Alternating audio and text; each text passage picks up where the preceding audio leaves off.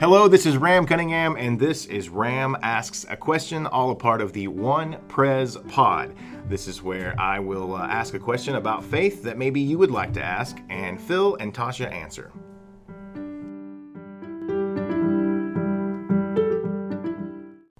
Well, hello again, everybody, and welcome to another edition of the One Prez Pod with me, Phil Blackburn, and... This is Rham. Hello, everyone.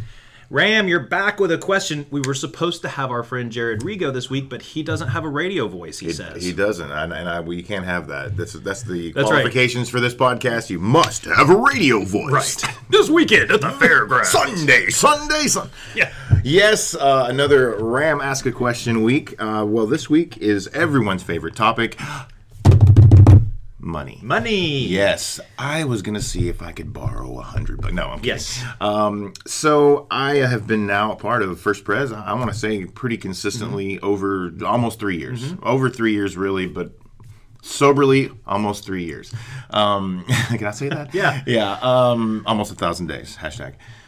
So in that 3 years, I'm just going to admit, because I kind of just say what I think and think what I say, I've not written a check or given money to this church in the form of tithing. And in my past, throughout all my years of church, I really never have.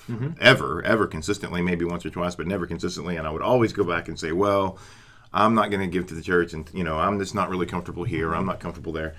Well, clearly, I am in a place that I'm very comfortable and very much feel at home, and I'm not going anywhere. So I'm starting to think about it. Maybe it's because I've been reading the Bible more. Maybe because I'm listening to the sermons more. I don't know what it is, but You have more discretionary income from sobriety. Certainly. That's what I can look at my app, and apparently I've saved like $48,000 or something. So I've got some money I would like to. But I guess another thing, the reason why I would justify not tithing is because I'm such an active person. And I am. I think everyone knows that I am. I'm active in my personal life, in my work life, in my church life. I'm nonstop, and that's just how I'm wired, and that's how I love to be. So when I get behind something that I love, like First Prez, I like to give back through works. And I started thinking about that, and I said, I'm not the only one that gives back to the church through works. And then I started listening to all the people during last Sunday supper and first Sunday supper and all the things that we do. And I'm like, whoa, slow your roll, Rham. There's other people that also do that, and I bet they also tithe. So my question is, should I start tithing? First, let's work on some lingo, some churchy terminology. Yes. There's giving, there's pledging, and there's tithing. Wow. So giving, you're just throwing $5, $20, $100 into the offering plate, either physically or metaphorically. Pledging means that every year, at the end of the year, you're saying, I'm going to give the church this amount of money in the coming year. So I pledge $500 for the year ahead, $5,000 for the year ahead. Tithing, almost no one does. Tithing means you're going to give 10% of your income to the church. So, and that's the Bible. There are passages in Scripture which talk about a tithe as kind of the baseline. You keep 90%, you give to God 10%. I've never preached a sermon on tithing. I've preached very few, even on giving. But that's your lingo. So when you think about giving, pledging, tithing, so even just from the giving step, that's the first step. Like nobody's going to go from zero, probably, to tithing. Right? Sure. So anyway. So I tend to do things that way, by the way. That's right. If anybody was going to do it, I was going to say, it would be me. Yeah. And, one of the main reasons, we were talking about this a little before we started recording, one of the main reasons people don't go to church, I think, is because they think churches just want your money. So, just to be clear, have we ever asked you, Rham, for your money? Never have. Have I ever said you can't come if you don't give us money? Never once. Okay. So, that's not entirely true. We do, on the other hand, live in a world where you need money. Right. Well, I think that's the other thing, too, is clearly it takes money to run this thing and run millions of these things that are all over the world. So I think when people say, they're just wanting my money. Well, now I'm to the understanding, I was like, well, of course, we need to keep the lights on and the heat on. I don't think a lot of people feel that way. Yeah, it's like, I think part of the problem is, I think it's mostly church's fault. I blame the church. Like churches in our country, I don't think have been the best stewards of some of the money that they've been given. I think there hasn't been enough transparency, and I think people rightly have grown skeptical about what their money would be used for if they threw it in a collection plate. I think it's your money. You worked hard for it. Like you shouldn't just do it casually.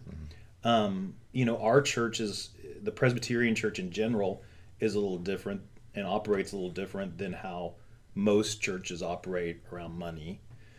But by and large, if people say I'm skeptical of giving to the church because I don't trust how they're going to spend the money, I'm like, I don't really blame you.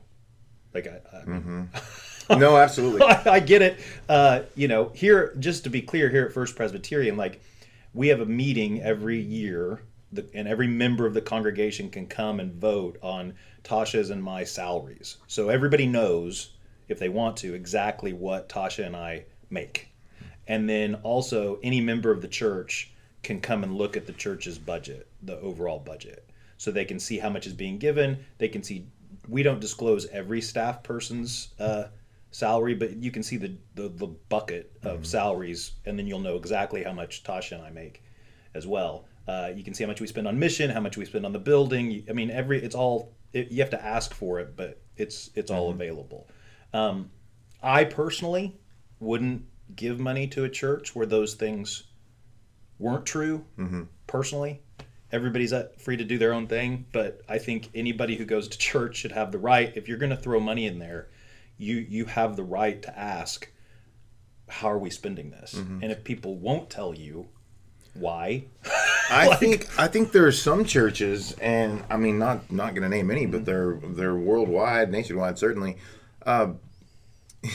You can walk into that church and you know where the money's being spent. Right. I mean, let's just call a spade a spade. It's just, it was a concert, and I paid to go see that concert.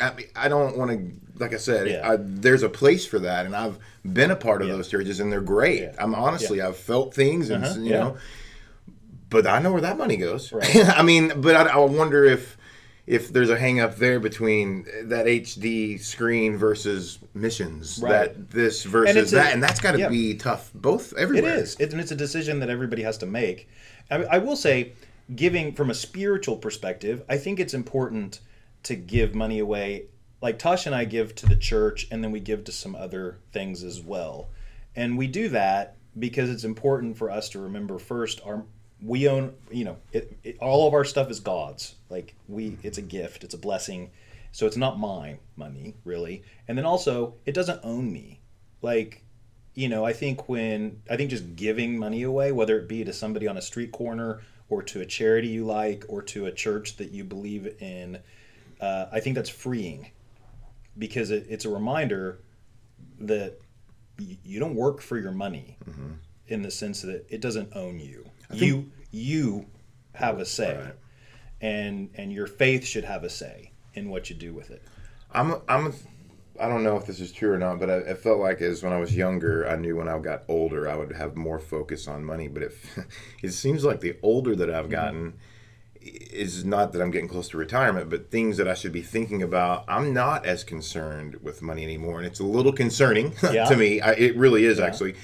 But then with that, in my history of knowing people who have been those church-going folks that tithe regularly, they were people that were humbly living. They, my grandparents are a prime example. They weren't absolutely extravagantly rich by any means, but they tithed and they did regularly. And then I hear stories of people who really work hard and make it their mission to tithe and how they're rewarded for that.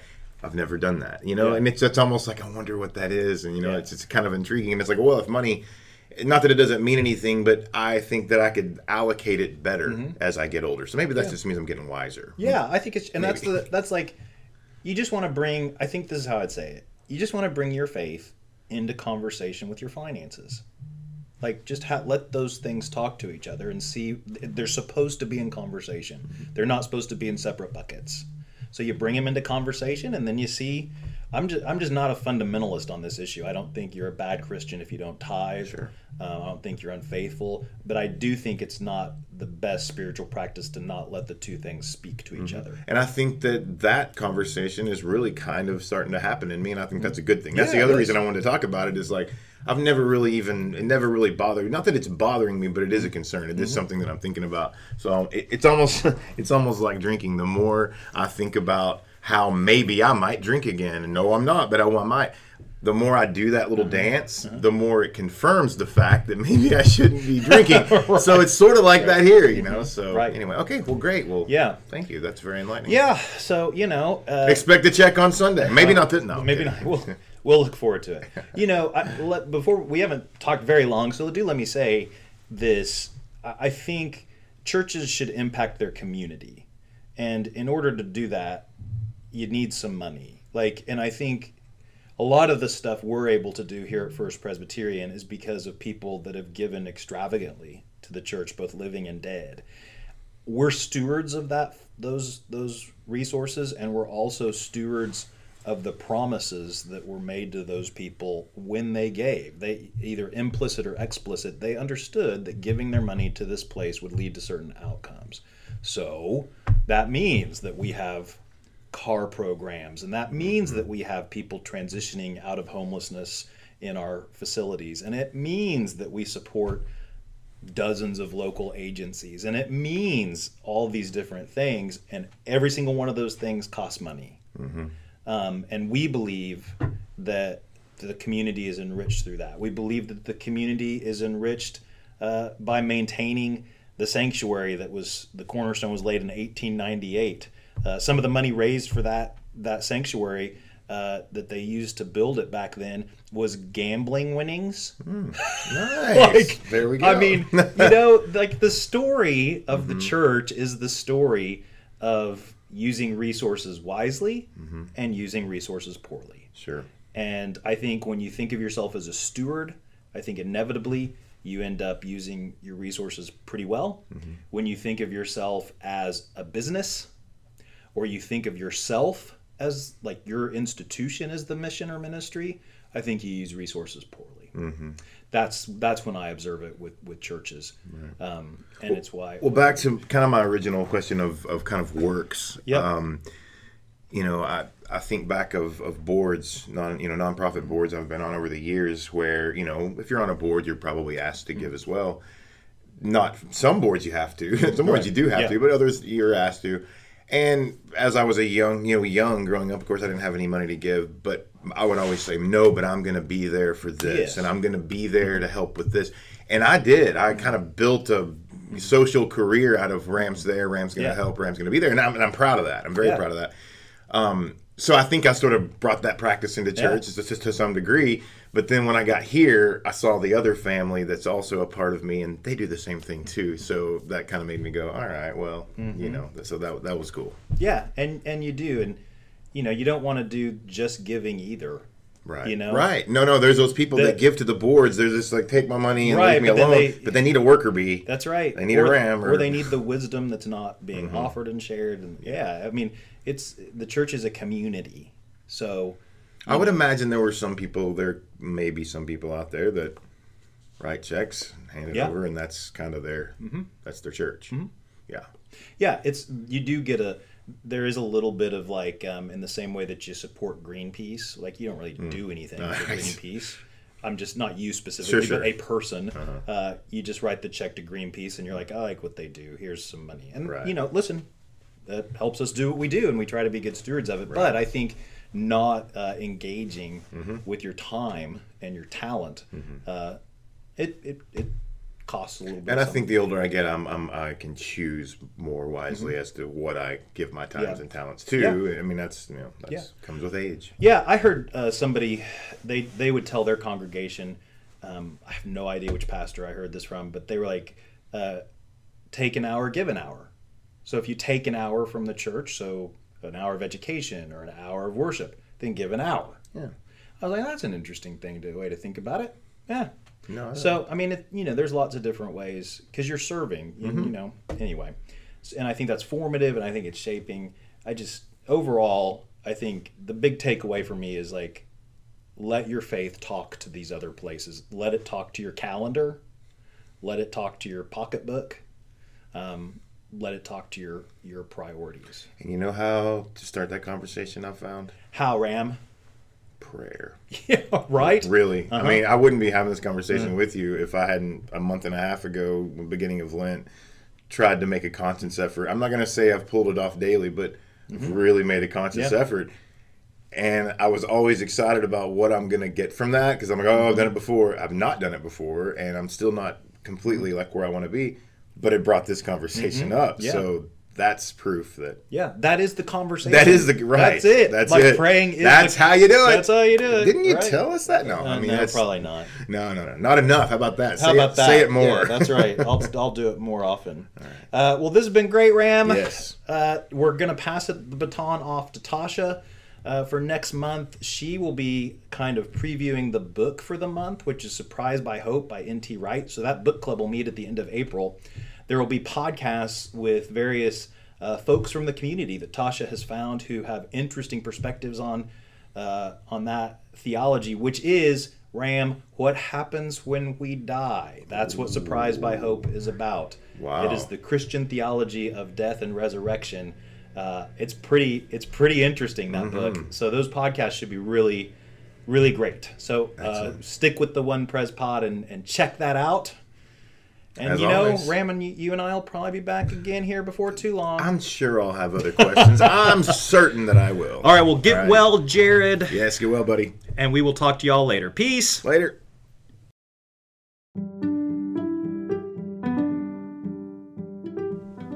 Hey, you've been listening to Rham Asks a Question, part of the One Pres Pod. Check out our other content on this podcast. Follow us on social media at First Presbyterian on Facebook and Instagram. And check out our website, onepres.org, for more content, sermons, Sunday school classes, and devotionals from First Presbyterian Church. Peace.